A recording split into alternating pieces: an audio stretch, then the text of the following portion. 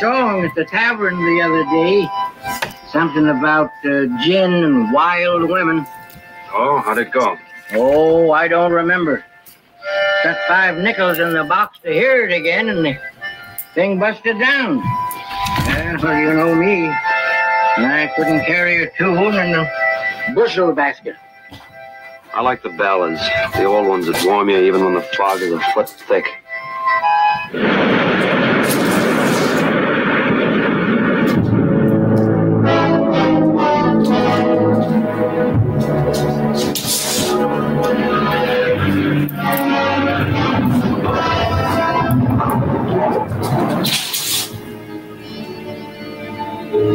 You hear that?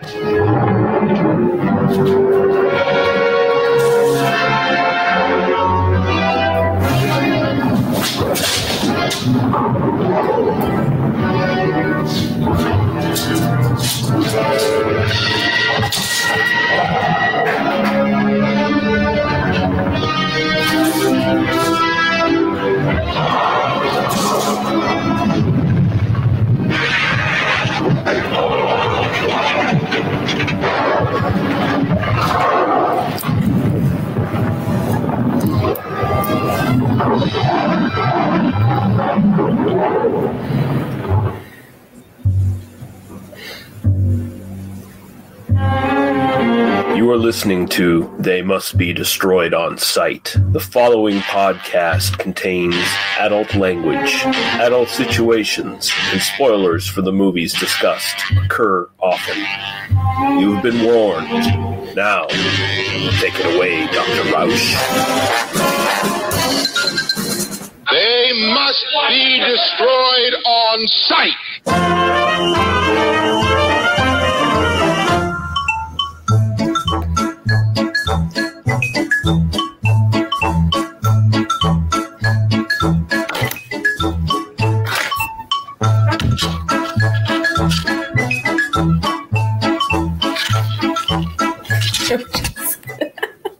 I think she's determined to be on the podcast today.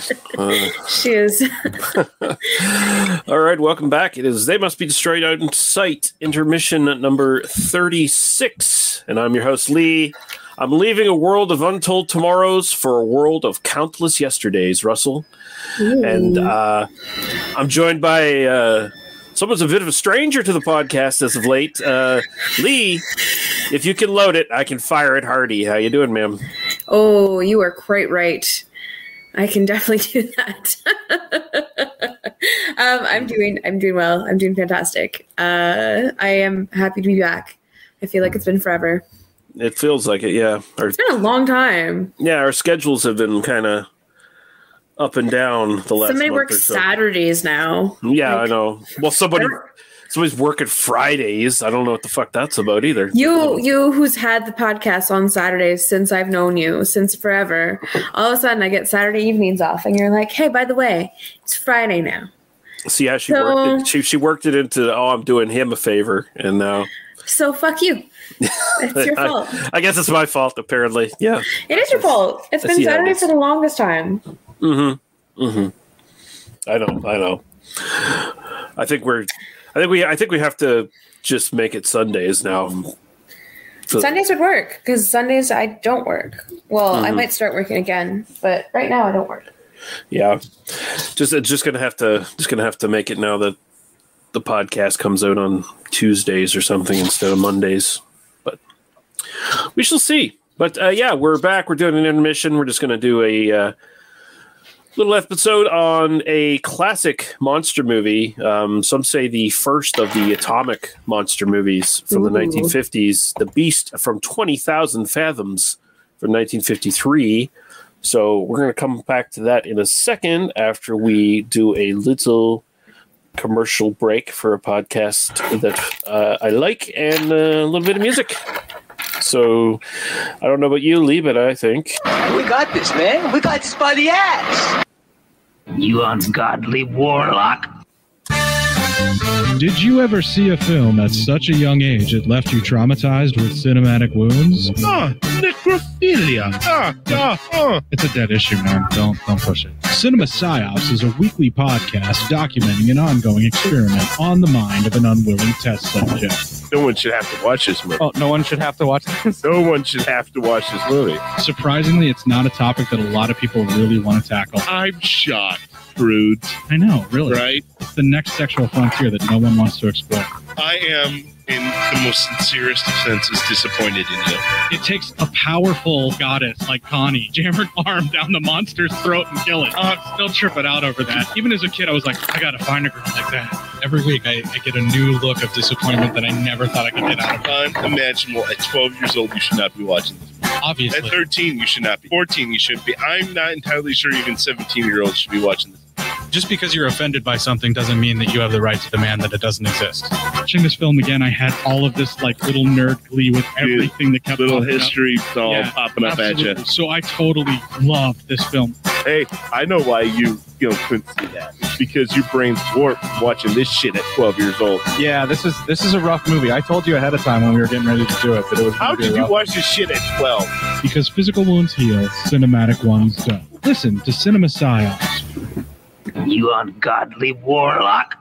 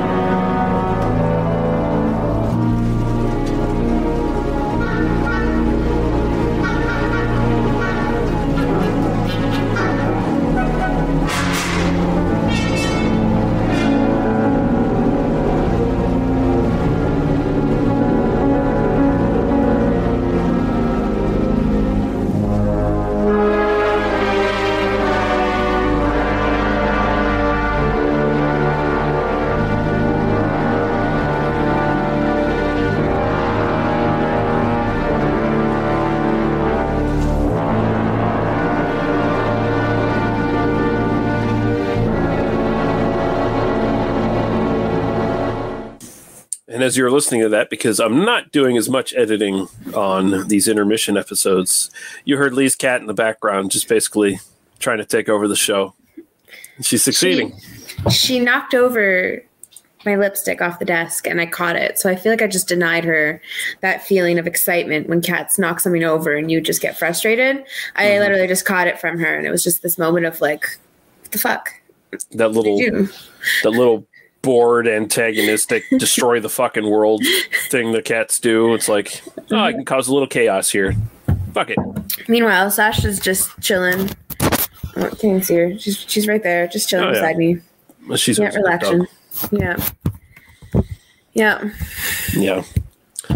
All right. So we have a trailer for The Beast from 20,000 Fathoms. So we're going to get to that right now.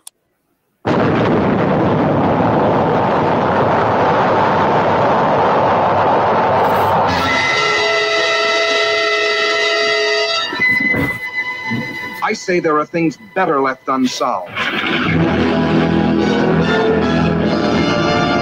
Who knows what waits for us in nature's no man's land? Impossible, unbelievable, fantastic. But I tell you, it could happen. It could happen. It could happen. It could happen. Yes, it could happen. For various authorities believe that buried somewhere under the polar ice cap, in a state of suspended animation, are the awesome creatures, the leviathans that roamed the earth at the dawn of time. And under certain conditions, a nuclear explosion could free one from his icy tomb. Then, guided by instinct, the beast would come back to the caverns of the deepest Atlantic where it was spawned. An armored giant, wreaking his prehistoric fury on modern man and his puny machines. Cities would be terrorized by the cruel intruder from the past. Populations crazed and panicked with fear by its destructive force. Granite and steel would crumble. Soldiers and their weapons would be powerless before the onslaught of the beast. The Beast. The Beast. The Beast from 20,000 fathoms. Herald Square, 34th Street, Broadway. Every section of the city is guarded. No one knows where the monster will strike next. Another one, Colonel? No. You know what the radioactive isotope is? No, but if it can be loaded, I can fire it. I'll load it. Just remember one thing. This is the only isotope of its kind this side of Oak Ridge, so you can't miss.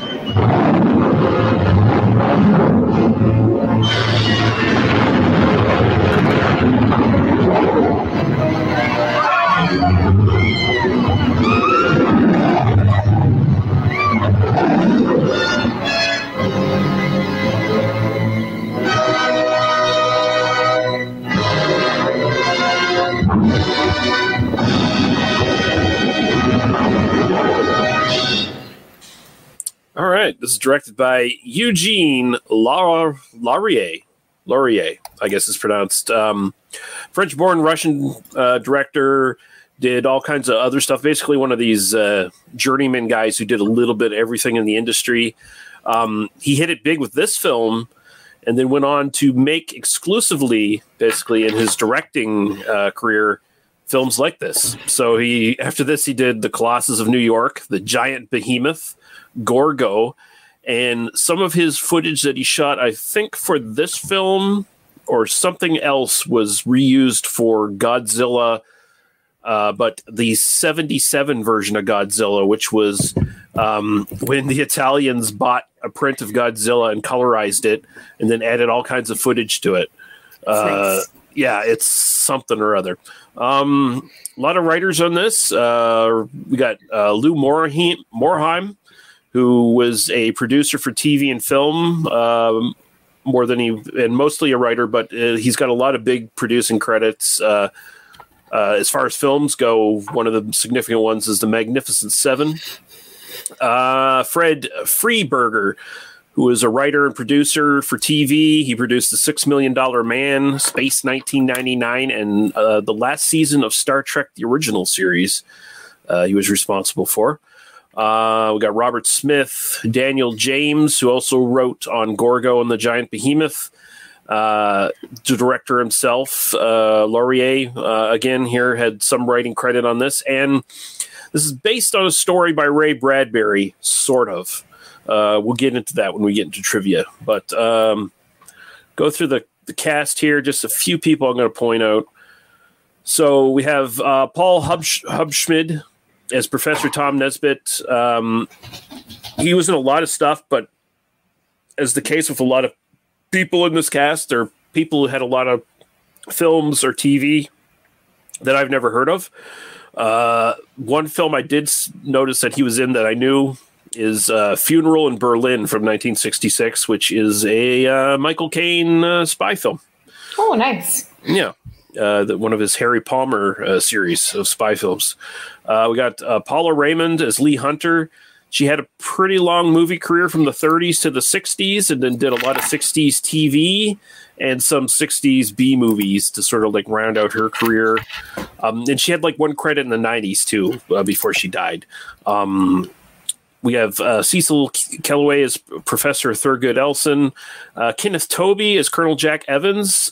Distinction here, he was in The Thing from Another World, which of course is John Carpenter remade as The Thing in 1982. A bunch of other films he's been in. He was in a shit ton of stuff. Mostly I recognize stuff from, the last 30, 40 years, whatever. Dirty Mary, Crazy Larry, Walking Tall, Gremlins, Inner Space, Big Top Pee-wee, Gremlins 2, The New Batch, playing a different character, Single White Female, and The Howling all sort of popped up on my radar here. And keep going here. We have, I want to mention Lee Van Cleef has a small role here as Corporal Stone. He's the sniper who ends up doing in the monster at the end. And like this was right around a time when his career was starting to slow down a bit, where he wasn't getting big roles. And then it took a phone call and a trip to Italy to start making Italian Westerns that actually made him a big star. I also want to mention just a funny, more of a trivia piece than anything else because his role's very small. But James Best as Charlie the Radar Man in the opening scenes. He's uncredited on this film, but people might know him as Roscoe P. Coltrane from the Dukes of Hazzard. So the sheriff from the Dukes of Hazzard. You should see what her cat's doing right here. She is mugging for the camera any chance she gets. But yeah. And also James Best did some like other lot of stuff actually, but probably as far as like B movies from like this period go, he was also known for The Killer Shrews, which is a terrible movie, but maybe one we'll do at some point. He also did the his final film role was the sort of sequel to The Killer Shrews in 2012 before he died. Sorry. We have our own monster stomping around here. I tried. Keep stuffing on my keyboard too. Yeah. Okay. If I get disconnected, I apologize. I try to stay serious, but it's not happening. Yeah, no worries. It's what these intermission episodes are like. A nuclear test. Cats. It's going to be all cats for now on. Cats.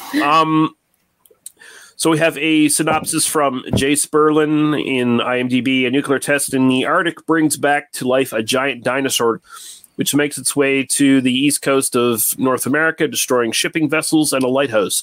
But all reports of a sea serpent are wildly ridiculed and dismissed. Meanwhile, the nuclear physicist Tom Nesbitt, who saw the beast, tries to convince a paleontologist of its existence.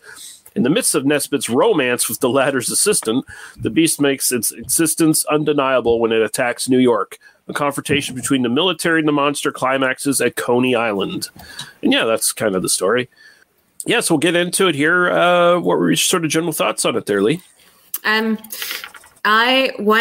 thing I noticed was how clear the movie was. Mm-hmm. So even now, I know it's like remastered and all that stuff, but it's pretty cool how a movie from back then looks really good today. And it's not as if we had like a high quality stream. It was just kind of a generic one. Yeah, it was. There's 2 parts of Daily Motion that we watched. Yeah, and it was. It looked good. It visually looked good. I do really enjoy watching older movies because you get to see the difference between like technology. So the whole filming outside, or outside, and then with like the camera angles or that lack of, I should say, but still make it kind of, still make it a good movie. Like it's still visually pleasing to watch. So just those enjoyments. I don't think I was a fan of it though. Like I thought the idea was pretty cool. I enjoyed the concept. I enjoyed. She's just all over me today. Sorry. I did enjoy the concept. I did think it was a lot of it was really cool. I enjoyed visually seeing how a movie made a monster and how it like destroyed the ship and stuff. Like at one point when it was in the water, you saw the waves, but there was no waves. They just had like, yeah, that was amazing. I was laughing, but I thought it was really cool as well. Another thing, it was just the whole, the monster, the beast under the water. Like that really threw me off. That was one of those, I'm really confused by this. But the things I did enjoy, like I enjoyed that they played with the whole mental health thing. Because this is something that I know back then, if you saw something or anything and you said anything, like you were crazy. You were like sent to the loony bin. There's no trying to diagnose you. There's no trying to figure it out. They're just like, no, it's delusion. Like you noticed right at the beginning when they're like, yes, crazy. Yeah. Delusional. Not even trying to figure out like what he did see, like the possibility that it could be something real. It was like, nope, you just saw it because whatever. And I think that plays on a lot of fears on people, even today. Like it plays a fear of you seeing something that's so impossible and nobody believing you. So they just think you're fucking crazy. So that's something I know that people still have today and even play more with it back then, because then, at least now today, you can actually sit down, get diagnosed, talk to somebody and kind of like go through the whole process Yeah. Versus then it was like, nah, you're fucked. You're crazy. And I also do enjoy how, again, they play with the whole nuclear waste, like that kind of stuff. Where they don't understand what radiation or anything actually really is.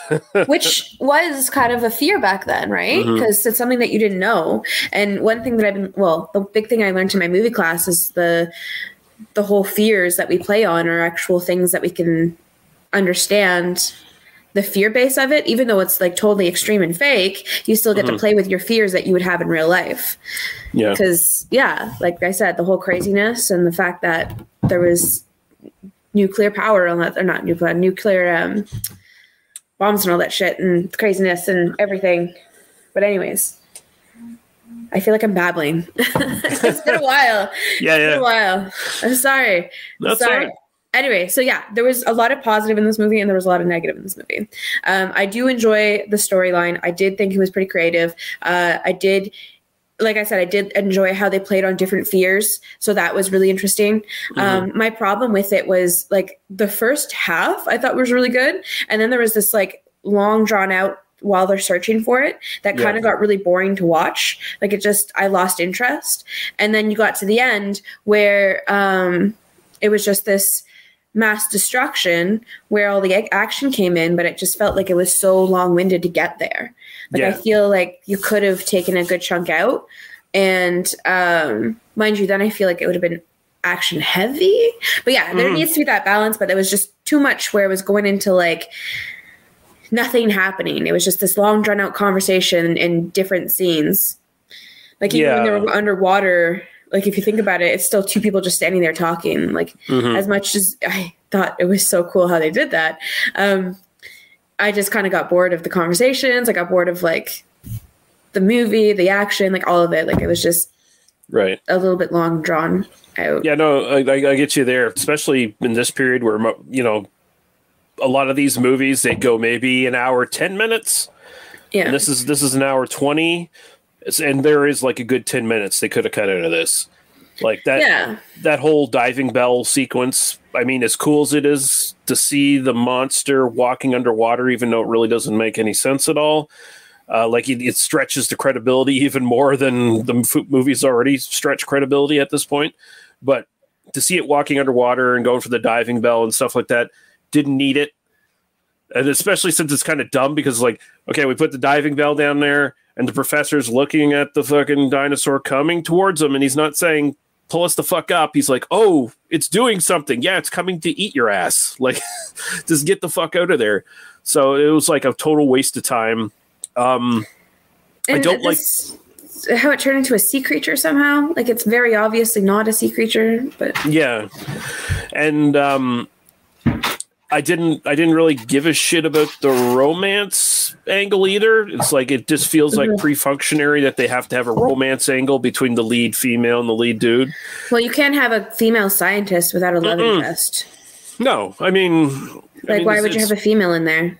It's absolutely ludicrous. I mean, you know, it was weird. A girl like you having one of those science jobs, like. And which female's called Lee? Come on now, that is just painting me. At least her name is spelled properly. That's actually it's funny because her name's written the guy way, which makes it even better. Yeah, but who calls a girl Lee? Like I don't know. It's crazy. She's probably just like really terrible Italian girl. I don't know. Because Lee's an Italian name. I don't know. I'm just thinly throwing shade on you. That's so. But you're right. I like the black and white photography here is really good, and it's one of those cases where it really does a good job of hiding the seams of the special effects because it blends in so well. Like they got the. In the opening in the Arctic, like they have the rear projection of like an Arctic landscape or whatever. And I think that visually it fits with the foreground stuff pretty well. Like it kind of matches really good. And it tends to match really well too when the monster's on screen. And then they have stock footage as well in the film. And most of the stock footage is cleaned up, at least on the version we saw, and looked really good. So it kind of fit as well. So it's not like one of these films where you see stock footage and it's noticeably so damaged that it like kind of takes you to the film because it's like, oh, that's not part of the film. But here it kind of worked. I think the biggest thing here is I mean, I'm pretty sure everyone has said this. It's the special effects, and these are Ray Harryhausen special effects. This is the first time he got to do it, supervising, basically doing it on his own, kind of thing. Like he was the lead guy, so he had a team under him helping him, but he was the primary guy this time. And the attention to detail on the monster itself, like the stuff it does, he makes it a character instead of just a typical monster. Because it'll do things like it'll look different ways, it'll twitch, it'll do weird shit that makes it an individual and like stand out as a kind of a character. So like just the attention to detail is astounding. And I guess he went through like a couple models first that took like tons of time to construct before he found something that he liked. So like he threw a couple versions out, and then he had to, painstakingly go through all these shots, and he had to do the miniatures, and he had to, just spend hours upon hours doing all these special effects, and they pay off. Even the stuff where they're superimposed with people, they tend to pay off really well. They look good. The only time I really saw an effect that didn't quite work is when they go underwater and they're looking through the diving bell, and they see a shark fighting an octopus. Which, why? I don't know. I was going to say, that felt like really thrown in there. And if you notice, you can tell that it was filmed in a tank, because at one point the octopus's suckers hit the glass of the tank and spread out. So it was like, okay, but like there's a shot of, so basically the Rhodosaurus comes in from the one side of the screen, and it's supposed to swallow the shark and the octopus, and it just looked bad. It looked really bad. It looked really fake. That was I agree. That was really bad. So I would have actually understand that water. I would actually cut that sequence out, or what I would have done is I would have made it like a couple minutes, and I wouldn't have had their perspective underwater. I would have just had like the people up in the ship hearing the doctor like relay what he's seeing, and then he gets cut off, and then it immediately goes to the newspaper, "Scientists lost in tragedy," or whatever the fuck they did. And I think that would have been a bit more. I love the newspaper lines. Did you? I don't know if you read all the headings, but there was one that was talking about like a housing market, just like silly stuff like that. I'm like, that's awesome. I thought what I really did enjoy was how they played any disasters that happened. So when they had the person, they had them kind of improving the situation, because obviously it's not happening to them, but they had them improving the situation, and they had different things in the background going. While when they cut to the scene, while the beast is like destroying, whether it was the lighthouse or the avalanche was happening or in the ship. So I thought that was really cool, because obviously they can't just destroy it and have all these crazy effects, because like it's not that easy for them back then. So what they did in order to make you kind of put you in that situation, like make it feel kind of real, they did really well. Like with the outside and the inside, how they both worked. Yeah, I liked it.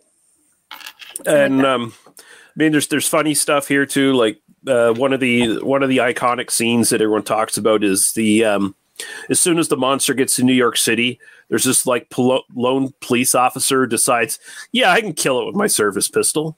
Yeah, I'm gonna take it on, and then he gets eaten, and it's a really good effect too. The way the Rhodosaurus eats the little scale model of the police officer, kind of like it does it like a lizard or a bird or something would eat its food, where it grabs him, you're right in the midsection, and just kind of like throws him in the air, and it like catches him and swallows him down, kind of thing.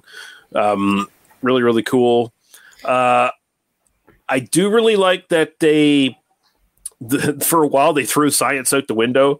Like they play some lip service to scientific fact before basically just like, oh yeah, here's a dinosaur from 100 million years ago and it's still alive and all this shit, radiation, blah blah blah. But once they get the monster on land again, they try to put some plausibility back in, where the monster is actually carrying a disease, like a prehistoric disease that's affecting everybody. And I was like, okay, that's cool. Like somebody was thinking a little bit of the radioactive blood. Yeah. Mm-hmm. Which, okay. I thought this was pretty funny too, because they were in the whole area where there was radioactivity. So they had their Geiger counter and they walked out there with fucking winter coats on and toques, like no protection whatsoever. And at one point they're like, oh, I forget what the number they said, but it was still pretty high. Like, oh, we should get out of here. Like, and they're just there, like casually. I'm like, yeah. I think one guy, it was an excuse to have the two people split up so they could sort of create tension in that opening scene. So like one guy had 19 something on his radioactive thing, and the other guy only had like 4 or 14 or something like that. So he was like, I can stay up here a little bit longer. You best get back to the thing. And so they did it like that. But it's like, yeah, at the end where they have our hero and Lee Van Cleef, where Lee Van Cleef is the sniper who has to shoot this isotope into the open wound of the monster to kill it. They're wearing radiation suits. So it's like, okay, I guess it matters now. Not when we're exploring the area where we just set off a bunch of like nuclear material stuff, things, dust. And it makes me think, like, doing nuclear tests. I don't know if it's ever been done in the Arctic or not, but it seems like that's the worst kind of place to do it, especially if the ice caps and everything. Like, I don't know if I'd want I kind of feel like a nuclear bomb would melt an entire ice cap maybe and flood the world. I think it's funny how they were talking about the radioactivity that was coming from the beast.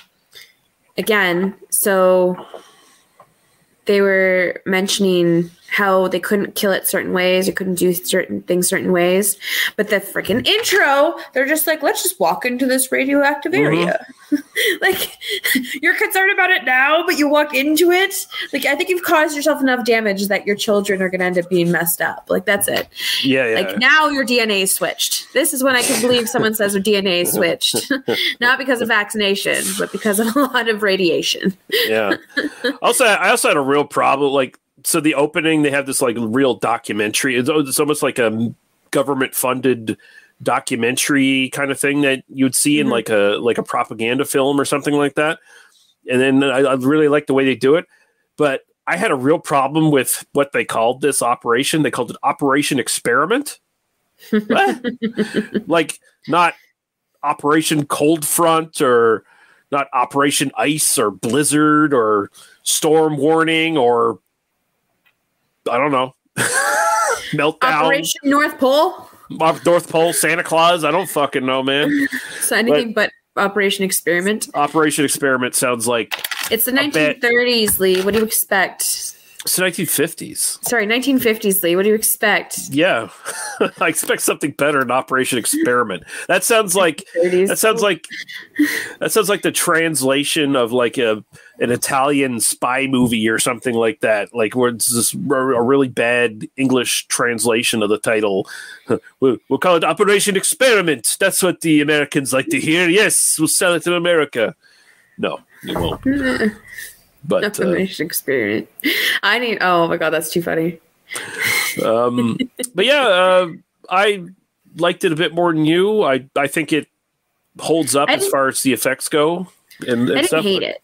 I did not hate it. I do think people should watch it, because I do think if you're like a movie buff and you're into older stuff, I think this one's really awesome to watch just on the animation alone. Like, I think that was really well done considering the time and all that stuff. That I thought was, other than the random octopus and shark moments, that underwater scene that made no sense.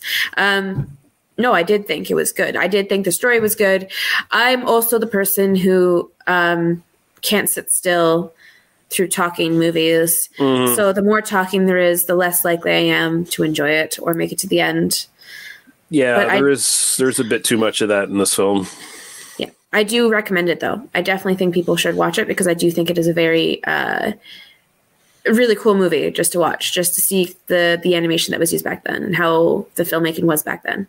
Even the techniques they use, like I was explaining, even the techniques with the disasters that happened and the actors having to act it out without actually having the disaster happen around them.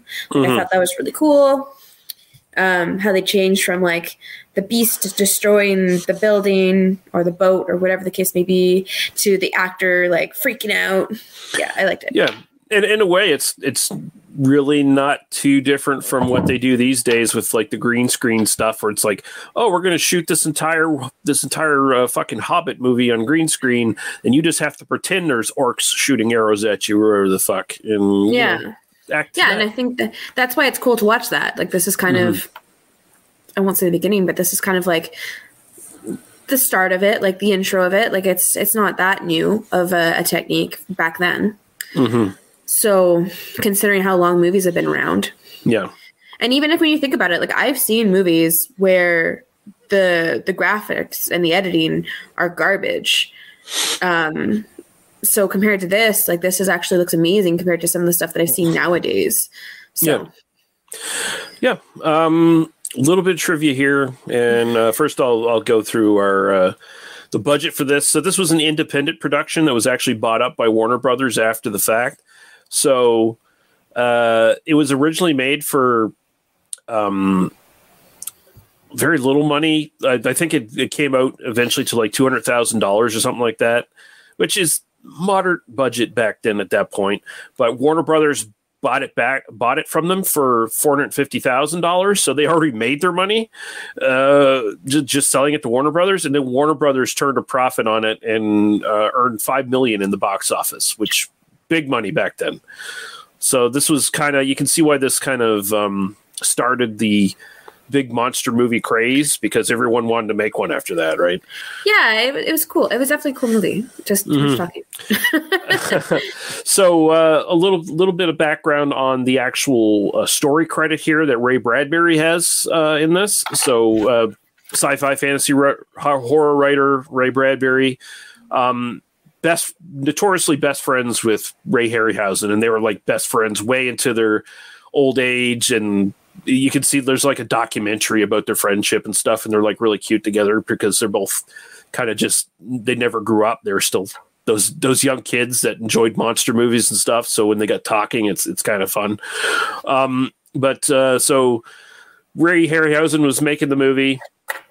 Ray Bradbury visited him on set, and Harryhausen basically gave him a copy of the script and asked if he could do some, hey, Ray, you want to do some rewriting on this? Tighten it up for us a little bit. And after he read the script, he remarked about how one of the sequences in here was very reminiscent of a story he wrote that had been published before this. From what I can tell, like it actually there was no actual plagiarism. It was just like kind of a coincidence. But his story in the Saturday Evening Post called "The Beast from 20,000 Fathoms"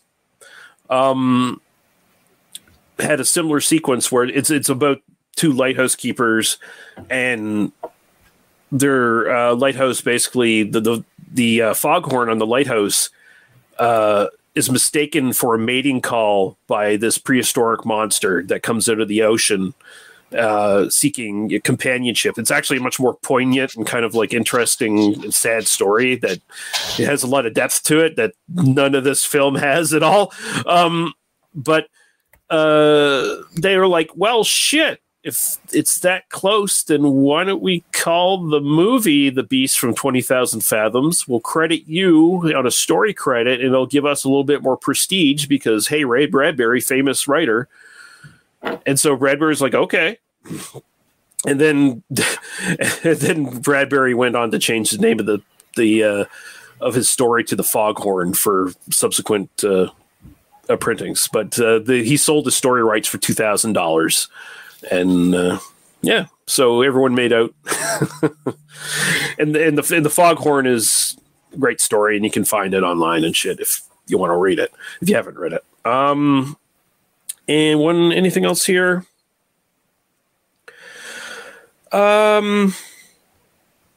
Oh, yeah. I wanted to mention the reference to 20,000 fathoms is sheer hyperbole. A fathom equals 6 feet, so that means 120,000 feet or 22 and 3/4 miles deep. So the deepest part of the ocean is the Marianas Trench, and it only goes to 35,000 feet or so. You'd have to go significantly deeper if you were going 20,000 fathoms. But yeah, whatever. No one is paying attention to science or anything in this film. So back then, oh come on now, science had nothing to do with the movies. I always love when they throw scientists in there. Mm-hmm. They're like science. It's not at all science. No. Mind you, all the information is not readily available like it is to us for us today. So, yeah. I need to stop making fun of them for that. Same with like mental health stuff too. Like it wasn't as if the same. My first year psychology is like their complete study in university with tons of accolations. Yeah. So I guess we're gonna end it off here. Do you have anything you want to plug? You can find me on Instagram at Mighty Tiny All-Star. There I will post updates on possibly new shows coming up, but definitely when shows are up and ready to be listened to. Also, there is a lot of pictures of my dog and my cat. So if you like cat pictures and dog pictures, you can also add me. Yeah, so you can look at her cat Angel on Instagram, and you can picture what that cat was doing as you heard her just rampage around Lee's table and kitchen. Yeah, as she tried to interrupt the show just for her own benefit.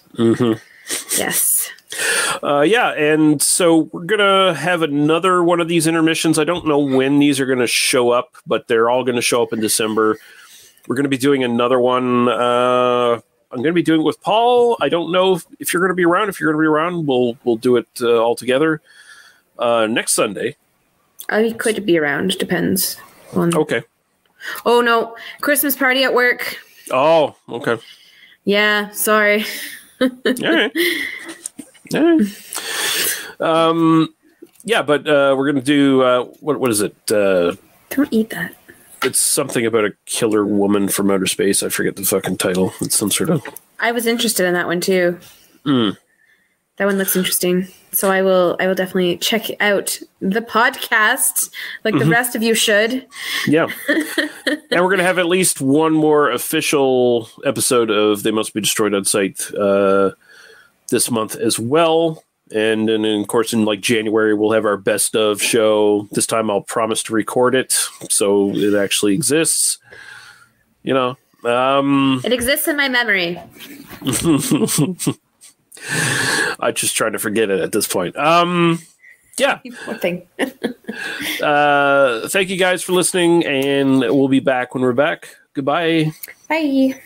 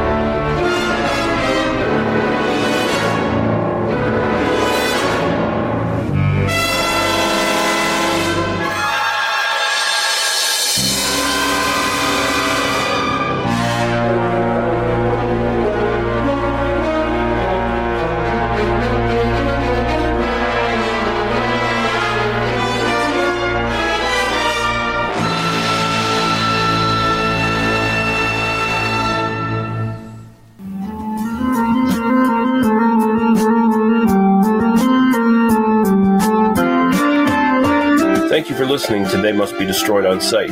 For further episodes, our Apple Podcasts, Facebook, and YouTube links, please go to tmbdos.podbean.com. Thank you. Drive through.